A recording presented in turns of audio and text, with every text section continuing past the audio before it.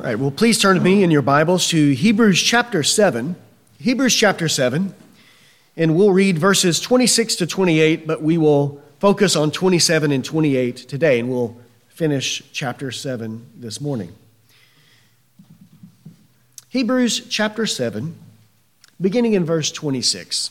There the word of Christ says this: "For it was fitting for us to have such a high priest, holy, innocent, undefiled, separated from sinners, and exalted above the heavens, who does not need daily, like those high priests, to offer up sacrifices, first for his own sins, and then for the sins of the people.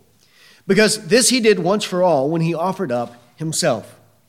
For the law appoints men as high priests who are weak. But the word of the oath, which came after the law, appoints a son made perfect forever." Let's pray. Heavenly Father, Lord, we thank you, Lord, that your word, Lord, the word of the oath, has appointed your Son as the high priest of the new covenant, Lord, as the high priest over the household of God. And Lord, we see that in Jesus Christ, everything that could not be accomplished for us by the law and by those priests who served under the law, Lord, all of it is now available to us through his mediation and through the offering of his body once for all. So, Lord, may we have great confidence that we who have fled to you for refuge, Lord, who have fled to our Lord and Savior Jesus Christ, that we might have a great anchor for our souls. Lord, one that is sure and steadfast. Lord, one that is moves beyond this present life. Lord, that looks into the very heavens itself, beyond the veil, where Jesus Christ is now seated at your right hand, interceding for us. Lord, teach us that our standing before you, Lord, it is fixed, it is certain, it is unchanging and immovable when we are reconciled to you through the death of your Son. So, Father, give to us a greater knowledge, a greater understanding of our salvation. Lord, that we might love you. Lord, that we might worship you, that we might serve you. Lord, that our whole lives might be offered to you as a offering of thanksgiving. And it is in Christ's precious name that we pray. Amen. Well, we're coming here to the end of Hebrews 7 today, where the apostle has been displaying the superiority of Jesus Christ as high priest over and above those high priests who served under the law from the family of Aaron. We know that without a high priest, sinners cannot have any access to God. This was clearly taught and understood even by those under the law. But it is not enough that we simply have any person occupying this office. Not any person will do, but the office, if it's going to actually result in the salvation of sinners, if the high priest is going to bring about full atonement and make the sinners perfect in the sight of God, if he's going to cleanse our conscience from dead works, then it must be done by a certain high priest, right? These are things that the high priest that served under the law could never accomplish for the people.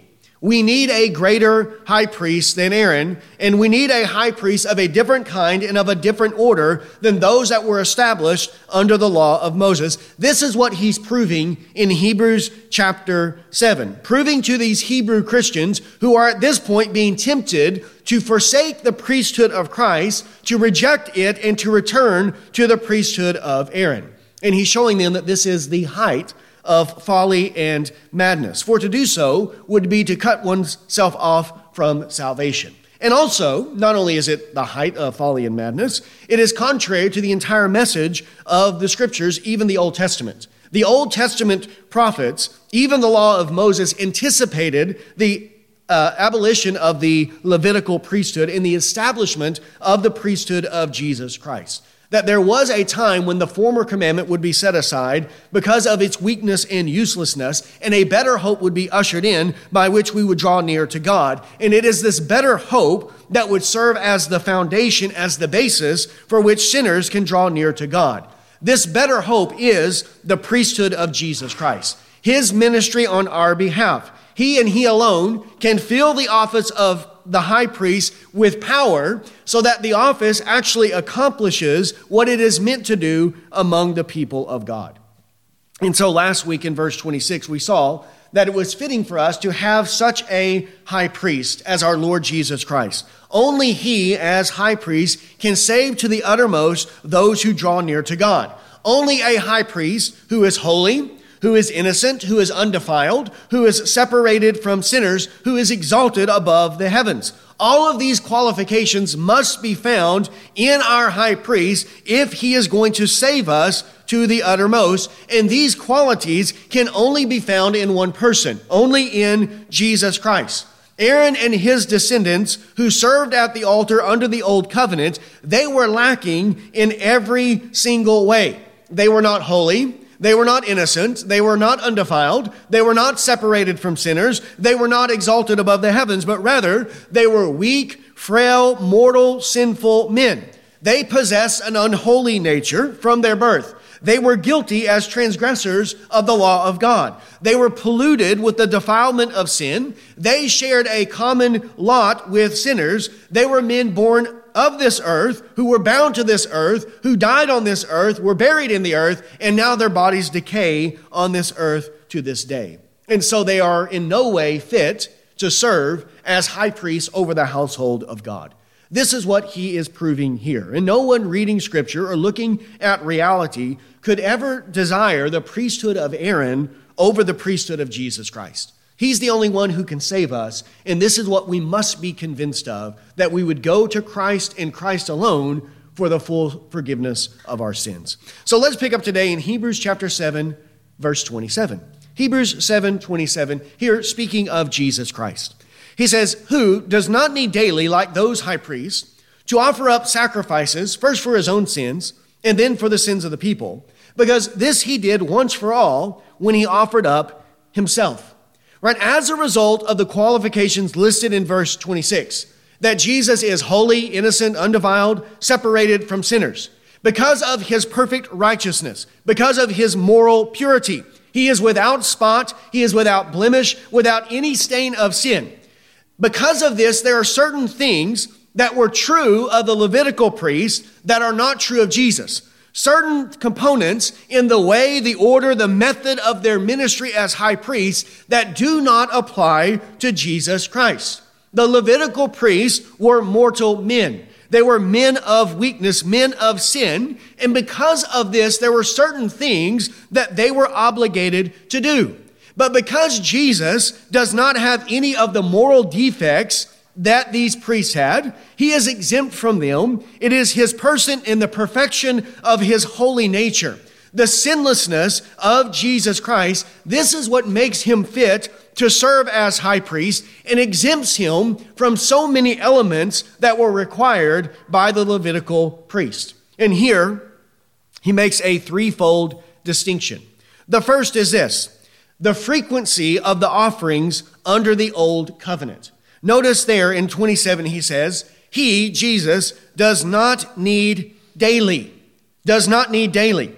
Because the offerings sacrificed under the law could not actually take away sin, there was a need for them to be often repeated, for it to be done over and over and over again, day after day after day. Whatever the sacrifice required, whatever the prescription related to, whether that be something daily or something yearly, whatever it was, it had to be constantly repeated over and over again. So with the daily sacrifices, how often did they have to do them? Every single day. And with those yearly sacrifices, they had to do them like on the Day of Atonement. Every single year, that day would come, and there was a necessity for this sacrifice to be offered again and again and again. And the one thing that was certain with these sacrifices, so long as that covenant stood in force, there was a never-ending rotation of sin and sacrifice. In this cycle they were under, because those sacrifices could never take away the sins of the people. And therefore they had to be repeated frequently, often, over and over again. Hebrews chapter 10, verse 11. Hebrews 10, verse 11. This is what he says there. Every priest stands daily ministering and offering time after time the same sacrifices, which can never take away sins. The reason that he must offer them time after time is because they cannot take away sins. So the first thing that is not true of Jesus, that was true of them, is the frequency of their offerings. He does not need to make daily offerings for sin. Secondly, is the offering itself. Notice there in 27, he says, like those priests, to offer up sacrifices. The priest under the old covenant offered up sacrifices for sins. And these sacrifices were the blood of bulls and goats, the blood of animals for the sins of the people. The sacrifice was separate. It was different than the priest himself. They were offering up something that was distinct from them. We know that the very purpose, according to Hebrews 5, the very purpose of the high priest is to offer gifts and sacrifices for sins. The high priest must have something to offer to God on behalf of the sinner. Well, in the case of Aaron and his descendants, what did they have to offer God? What could they, from their own person, offer to God for the sacrifice for the sins of the people? Nothing. They had absolutely nothing. They were completely bankrupt. They were completely bereft of anything at all. And therefore, because they had nothing in themselves to offer to God, God commanded them to offer animals, to offer the blood of animals for the sins of the people. But those animals could never take away sin. They could never atone for the sins of the people. For how can a brute beast bring satisfaction for the sins of man? The life of the animal is of an inferior kind. It is inferior to the life of a man because animals were not created in the image of God. Men were created in the image of God, but not bulls, not goats, and not lambs. How could the blood of an inferior animal satisfy God's justice against the sins of man? How could the animal be a suitable substitute for the life of a man? It would be like a person owing you $1 million and paying you 1,000,000 pesos. 1,000,000 pesos is not the same as $1 million because it is an inferior form of currency. It's not a one-to-one correlation. And in the same way, there is not a one-to-one correlation between the life of an animal and the life of a man. These things are inferior. Therefore, they cannot serve as a suitable sacrifice for sins. This is why they're repeated daily over and over and over again, because they can never take away sins, because it is impossible for the blood of bulls and goats to take away our sins. The offerings of the old covenant were instructive only. They were teaching tools, but they could never accomplish actual atonement and the forgiveness of sins. The people needed to be taught that sacrifice was necessary for the forgiveness of sins. And since Aaron and his descendants had nothing to offer, then God let them borrow from the lesser creatures in order to have an offering to present to God. But all of these things were shadows and types. They were not the reality. They could never actually bring about atonement. And then the third difference is the cause of the offering. The cause of the offering. First, there is the frequency. Secondly, there is the thing offered. They offered animals. And then why did they need to offer animals? Notice what he says in 27. First, for his own sins, then for the sins of the people.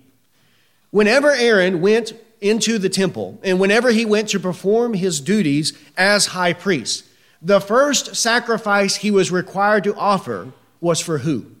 For himself. For himself. Before he could turn his attention, before he could serve on behalf of the people, he had to first attend to his own sins before he could do so for the people. This shows the weakness of the Levitical priest. How could they ever accomplish atonement for sins when they themselves are sinners, when they themselves have the guilt of sin? How are they fit to stand as a representative between God and the people when they need to make offerings for their own sins before they can even do so on behalf of the people? The high priest under the old covenant was required to offer for his own sins for two reasons. First, because he was a very real sinner. Aaron and all of his descendants were sinful men. Even those that were true believers among them still remained sinful men who still had a flesh. They were not perfect men. Ecclesiastes chapter 7, verse 20. Ecclesiastes 7:20 says, "Indeed, there is not a righteous man on earth who continually does good and who never sins." Is that true of Aaron? Absolutely. He was not a righteous man. He did not do good perfectly, and he continued to sin. And this is why there was this provision made for the sins of the priests, to deal with their own sins. It says in Leviticus chapter 4, verse 3, "If the anointed priest sins, so as to bring guilt on the people, then let him offer to the Lord a bull without defect as a sin offering for the sin he has committed." So he must first offer for his own sins because he is indeed a very real sinner. But then secondly, it was to teach. It was to teach and to instruct the people for the need of a sinless high priest. The symbolic or the ceremonial removal of the sin of the high priest before offering for the sins of the people was that he might better represent the priesthood of Jesus Christ, who would be without any sin. This is the type of priest that we need, who will actually be able to save us from our sins. So the high priest under the law first offered sacrifices for his own sins, and only afterwards was he to offer sacrifice for the sins of the people. This was the method and the order, himself first and then for the people. And all of this was necessary because of his weaknesses. This is a weak system. It is a useless system as to the perfecting of the people. This is why he said earlier in chapter 7 that the law makes nothing perfect. There is the setting aside of the former commandment because of its weakness and its uselessness. Can that law perfect the people? Can it remove their sins? Can it make full atonement? Can it give us the right to draw near to God? No. So what's the point of this high priest if they cannot make the people perfect? This is why it was weak and it was useless. And in all these ways, it was signifying this to the people, that it had to be done repeatedly, that the offerings were brute beasts, that the priest had to make an offering for himself as a sinner. These things testify to the people of the weakness and the uselessness of these things in the taking away of sin. How could perfection come by such things? By a never-ending, ceaseless rotation of sin and sacrifice. How could the people ever have any peace, any comfort, any consolation in such things? When an animal is offered for his sins by a priest who must first offer a sacrifice for his own sins before he can do anything on your behalf. How could they have any confidence in these things that this would actually remove their sin? Hebrews 10, 1-4. Hebrews 10, 1-4, it tells us of these things. It says, "For the law, since it has only a shadow of the good things to come, and not the very form of the things, can never, by the same sacrifices which they offer continually, year by year, make perfect those who draw near. Otherwise, would they have not ceased to be offered? Because the worshippers, having once been cleansed, would no longer have had consciousness of sins. But in those sacrifices, there is a reminder of sins year by year.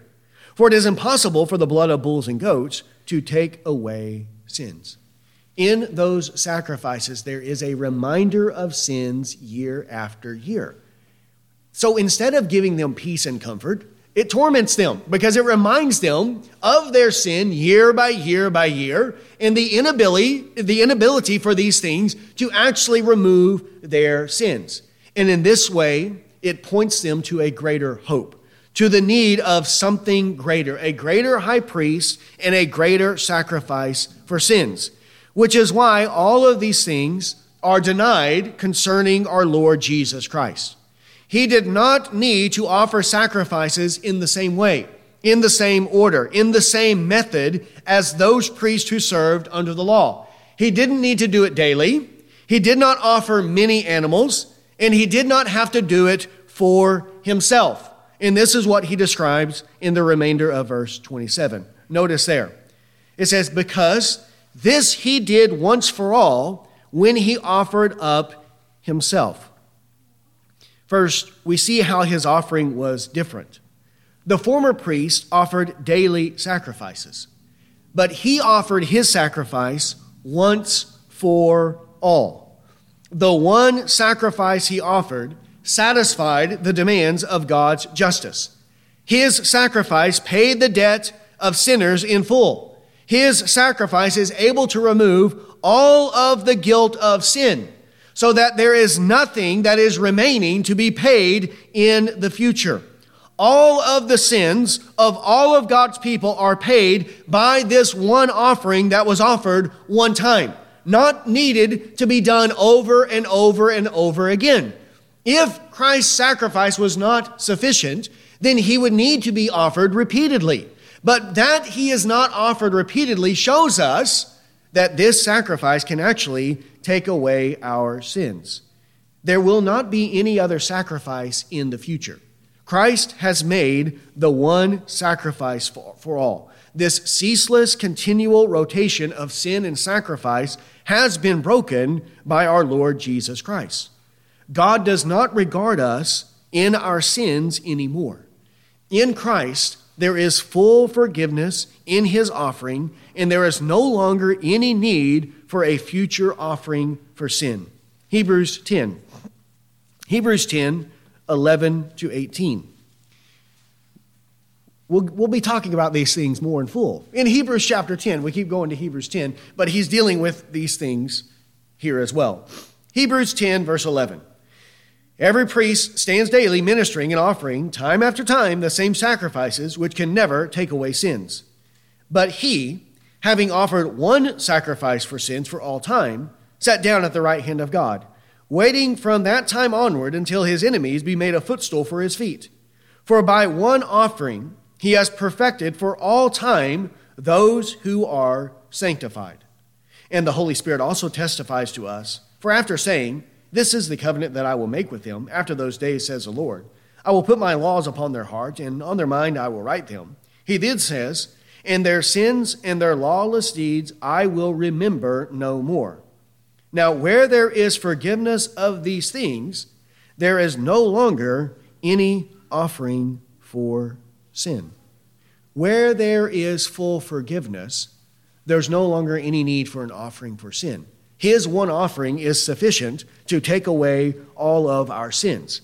Not only the sins that we've committed in the past, not only the sins that we commit in the present, but what other sins has he taken away?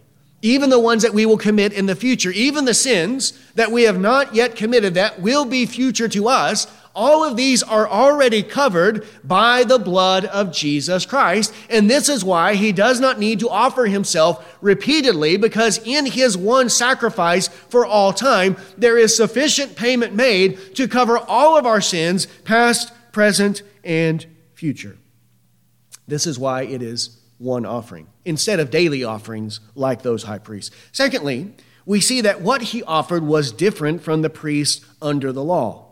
They offered the blood of bulls and goats that could never take away sin, but he offered up himself, his own body, his own blood, his life for our life. The former priests had nothing of their own to offer, seeing that they were bankrupt, seeing that they were paupers, they were completely destitute, they had nothing good at all. So God provided offerings for them from the lesser creatures. And even though among those lesser creatures, they had the best of them. They had those that were in their prime, those that were young, a year old, without any spot or blemish, without any defect. Yet it was still only the blood of calves and sheep and goats. And what can these things do for the real taking away of the sin from our souls? And so the people, under any true conviction of sin, could never find relief in these sacrifices offered, for how could these animals, though greatly multiplied, ever take away their sins? But now the Lord Jesus has offered a greater sacrifice.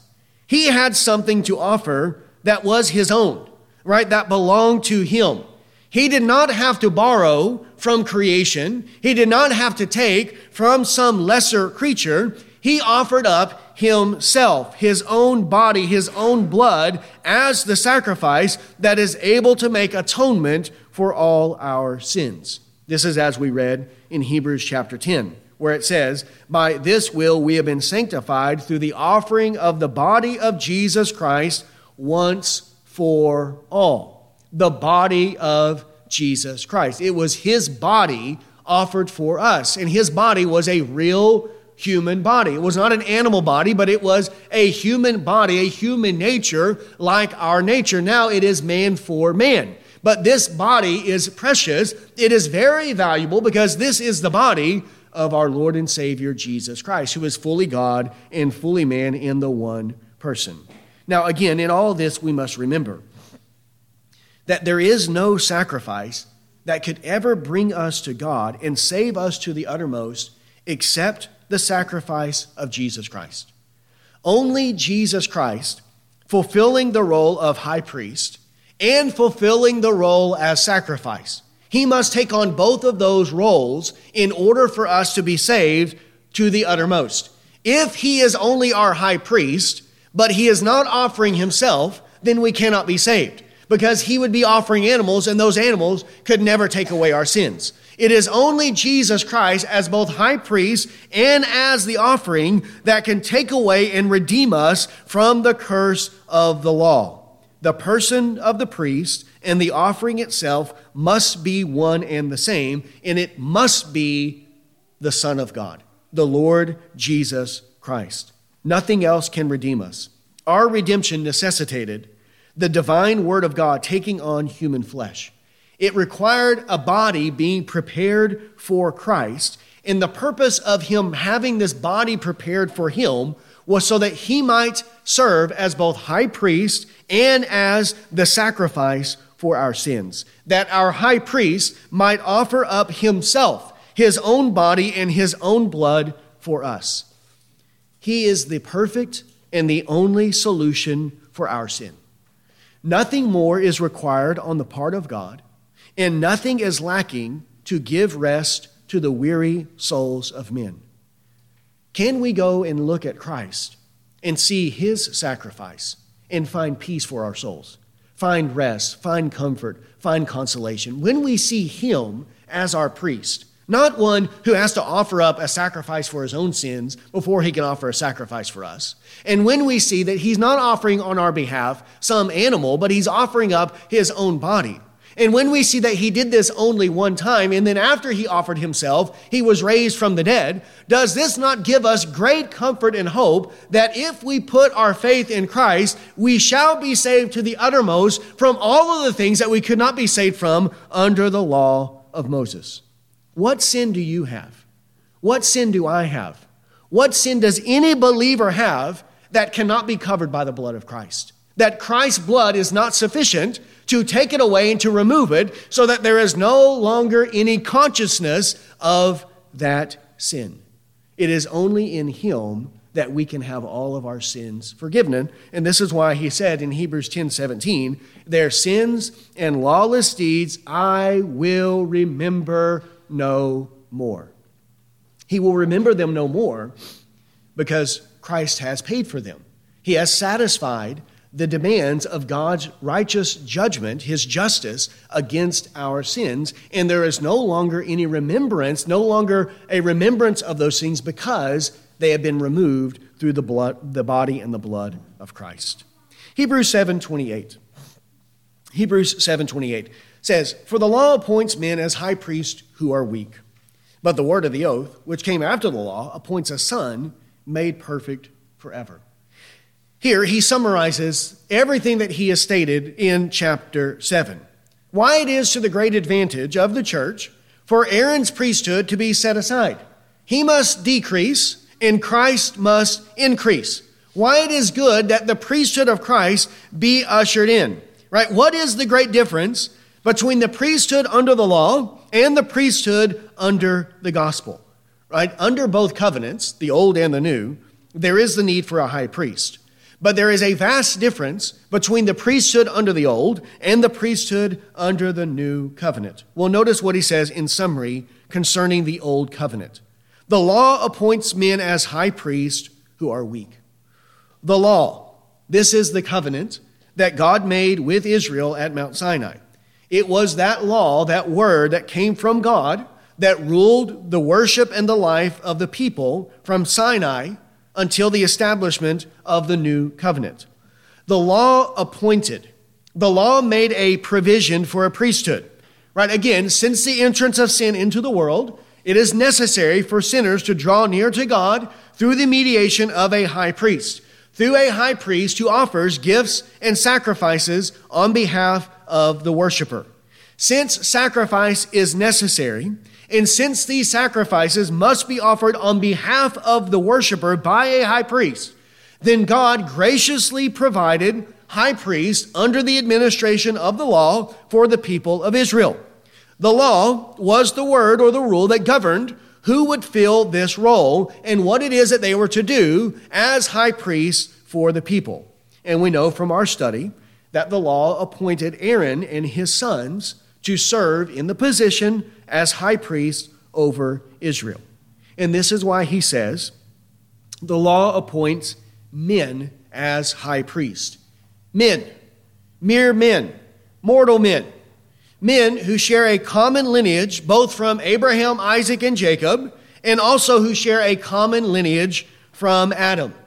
We must understand that. Right? The nature of Aaron and his sons, was it any different than any of the other Israelites? They shared a common nature, a common heritage from all of their brothers. There was nothing in the person of Aaron that set him apart. Everything that set him apart was given to him by a gracious gift and by a calling of God. The rank of high priest, the glory, the honor, the privileges associated with that office, all of them were conferred and granted to Aaron, but none of them were given to him because of anything peculiar or unique that made him superior to all others. He was raised above his brothers by the calling of God, only by his mercy and his choice. And that's important for us to understand. It was not that Aaron distinguished himself from all others. It was not that he was the only Israelite who was sinless, or he was the only one who was holy, or undefiled, or separated from the rest. None of those things were true. All of the people were unholy, and who else was unholy? Aaron and all of his sons. All of them were defiled. All of them were guilty. All of them were a common lot of sinners, and Aaron was no different than the rest of the men of Israel. And it was not because of any superiority in him that God granted to him this office. Nothing that distinguished him from any other except the choice of God, the unmerited grace of God that set him apart from all others. The office made him unlike the others. It granted to him certain privileges and rights that were denied the other Israelites, but his nature was no different than them. He was equally a child of Abraham with the rest, and most importantly, he was equally a child of Adam, dead in his trespasses and sins. He was a mere man. The law appoints men as high priest, a man who came from the same root as all other men. He came from Adam. And this is why he says, the law appoints men as high priests who are weak. Who are weak. And the chief weakness that we have is the weakness of our sin and death. Sin and death, those two things that always go together. This was the chief weakness that was manifested and evident in the life of Aaron. Aaron was a sinful man. This is why he had to offer sacrifices for his own sins.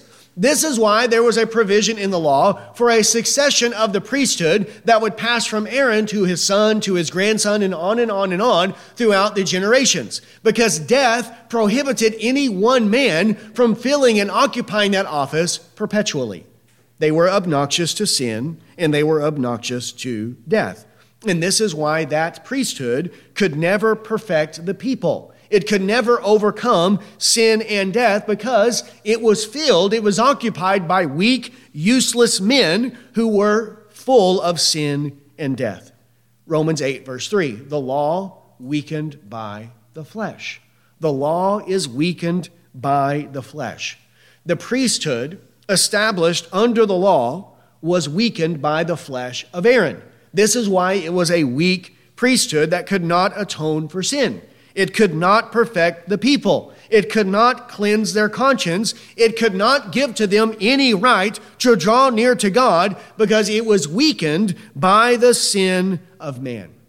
Now we might ask, if the weakness of men makes the office ineffectual, right, so that it does not bring about actual redemption and salvation, then why did the law appoint weak men? Right? If the weakness of man robs the office of priesthood of power, then why did God appoint weak men to this office in the first place? And this is because there was nothing else to be had. Where could God go in all of the world at this time and find one man qualified to serve as high priest over the household of God? What could he choose from? From what pool of men was there that were so preeminent and so superior and so holy in nature that any of them were fit to serve as high priest over the people of God? Before Jesus came into the world, before his incarnation, there was no one else to choose from. And so God made this concession for the sake of the people. And this is all for a purpose. The point is to show the weak men, the men that served under the law, to show and to display for 1,400 years that our redemption must come out of heaven. It must come from God. If we are going to have a high priest who can actually save us to the uttermost, he cannot originate from this earth. This is, as we read earlier, from Psalm 95. I look to the hills, he says. From where does my help come? It comes from the Lord of heaven above. Our help, our redemption must come down out of heaven. We need not an earthly man, according to 1 Corinthians 15. What type of man do we need to save us, to fill this office? We got to have the heavenly man, the man who came down out of heaven. Israel as a nation was distinguished and raised above all the other nations of the earth. In that nation, the tribe of Levi was distinguished from all the other tribes as those who were devoted to the sacred things.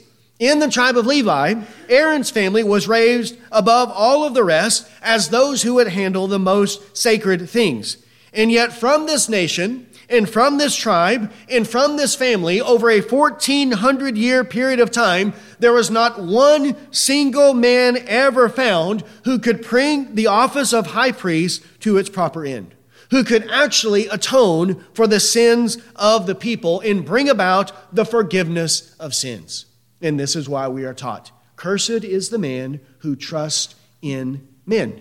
There is no hope, there is no help for us from wretched man. We cannot save ourselves, and no other man is able to save us, even a man as preeminent as Aaron, even him occupying the office of high priest, he cannot save us. The high priest we need, who can actually redeem us, cannot come from Adam's cursed race. He cannot be a weak, sinful, mortal man. And this is the great weakness of the priests under the law. They were men. And as men, they were sinners. They were weak men, and they could never bring about the forgiveness of sins. In contrast to this, notice what he says in 7:28.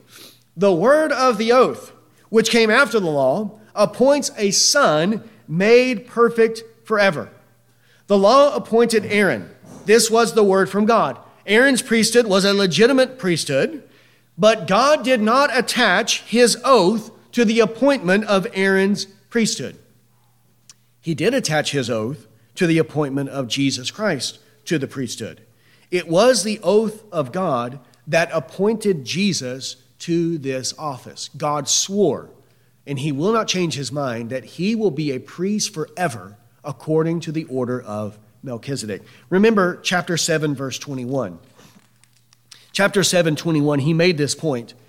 For they indeed became priests without an oath, but he with an oath through the one who said to him, the Lord has sworn and will not change his mind. You are a priest forever. So much the more also Jesus has become the guarantee of a better covenant. God attached more glory, more luster. He reserved glory for Christ that he did not grant to Aaron or any of his sons when he made him a priest. He gave to him his oath, and in this way God is testifying that this priesthood is far superior to that of Aaron's. Here he says the word of the oath which came after the law. Right after the law. After the law was given at Sinai in around 1400 BC, after that time, around the time of David, about 900 BC, about 500 years later, 500 years after Aaron and his sons had been serving at the altar, God reveals through the prophet David in Psalm 110 verse 4, his oath concerning the priesthood of Jesus Christ. If Aaron's priesthood was without fault, if it was sufficient to take away sin, then why is God speaking of another priest of a different order and swearing to him that he will make him a priest forever according to the order of Melchizedek?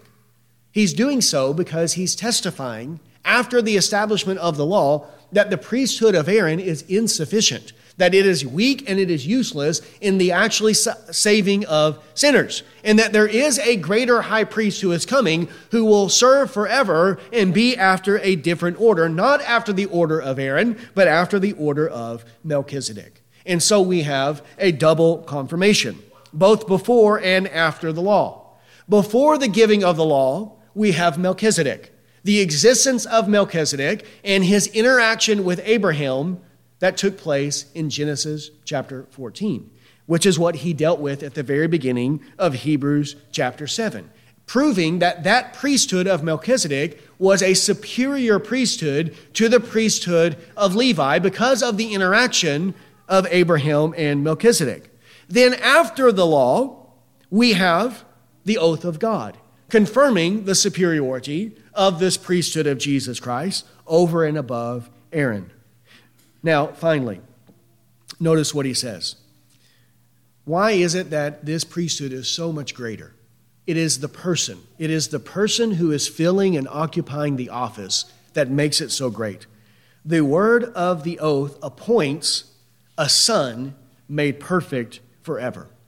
The law appoints men, but the word of the oath appoints a son.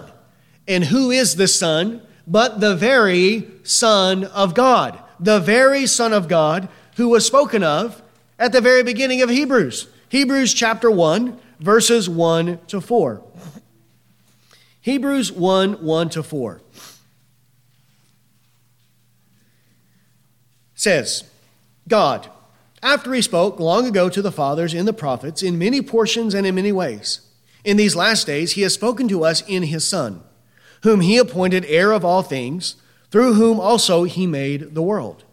And he is the radiance of his glory, and the exact representation of his nature, and upholds all things by the word of his power.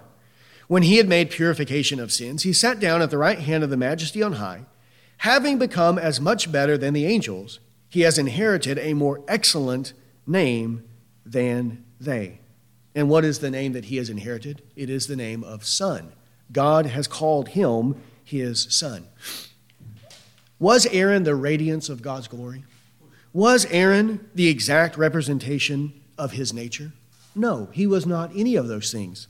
But the Son was those things. Jesus was the radiance of God's glory. Jesus Christ is the exact representation of the nature of God because he is God himself. He is God in human flesh, and as God, he possesses, as the Son of God, the divine nature, the same divine nature as God the Father. This is what people knew and understand. When Jesus was calling himself the Son of God, they knew that he was making himself equal with God. In John chapter 5, verse 18, this is why they wanted to kill him. Because not only, they said, was he breaking the Sabbath, but was calling God his own Father, making himself equal with God. Now, which of these two is superior? Who possesses more power? Who is able to save to the uttermost? Aaron, who is a mortal man, or Jesus, who is the Son of God? Which high priest can save us? Into whose hands do we want to commit our eternal destiny? Do you want your eternal salvation dependent upon a mere man, or do you want it dependent upon the Son of God? With the Son of God occupying the office of high priest, then what is lacking for our redemption? What is lacking? What does he not possess that can save to the uttermost those who draw near to God through him? All the power necessary to save us forever is found in Jesus Christ. As a man, he is fit to serve as high priest on behalf of man. As a man, he is fit to offer up his own body as a sacrifice for our sins. But as the Son of God, he fills the office with power and might so that he can accomplish the full redemption of those that he serves. He is the Son who is made perfect forever. He is perfect forever without any spot or stain of sin. This in contrast to the law, who appointed men who were weak, sinful men, in contrast to the perfect, sinless Son of God. Again, who do we want representing us? Who will we depend on to save us? Who do we want interceding on our behalf? Do we want a high priest interceding for us, who before he can go and intercede for us, has to first go and offer an animal for his own sins? And then can he only go and serve on our behalf? What hope, what peace, what comfort could be found in such weak, worthless, elemental things? And this is why in Acts 15, verse 10, the apostles there call it a yoke which neither our fathers nor we have been able to bear. It is a yoke of slavery that does not lead to the forgiveness of sins. A never-ending, ceaseless rotation of sin and sacrifice. Weak and useless sacrifices offered by weak, useless priests that could never atone for sin, that could not provide any relief for the sinner. But the Son of God as our high priest, who is sinless, who is perfect, who is powerful, who is holy and innocent and undefiled and separated from sinners and exalted above the heavens, offering not the blood of an animal, but offering his own body and his own blood as the price for our redemption. There is an eternal source of salvation. That is the hope for sinful men. This is the place where we can go and find relief, and he can give us rest from the heavy burden and wages of our sins.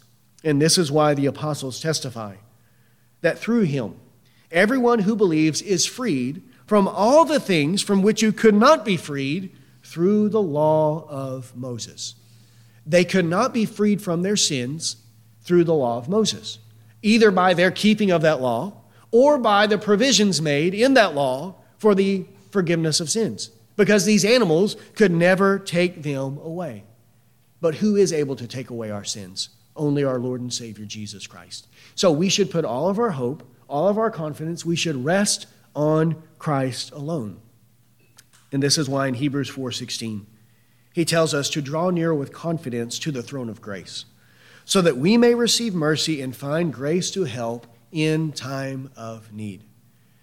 The throne of grace, God's throne, has become to us through Christ. It has become the throne of grace.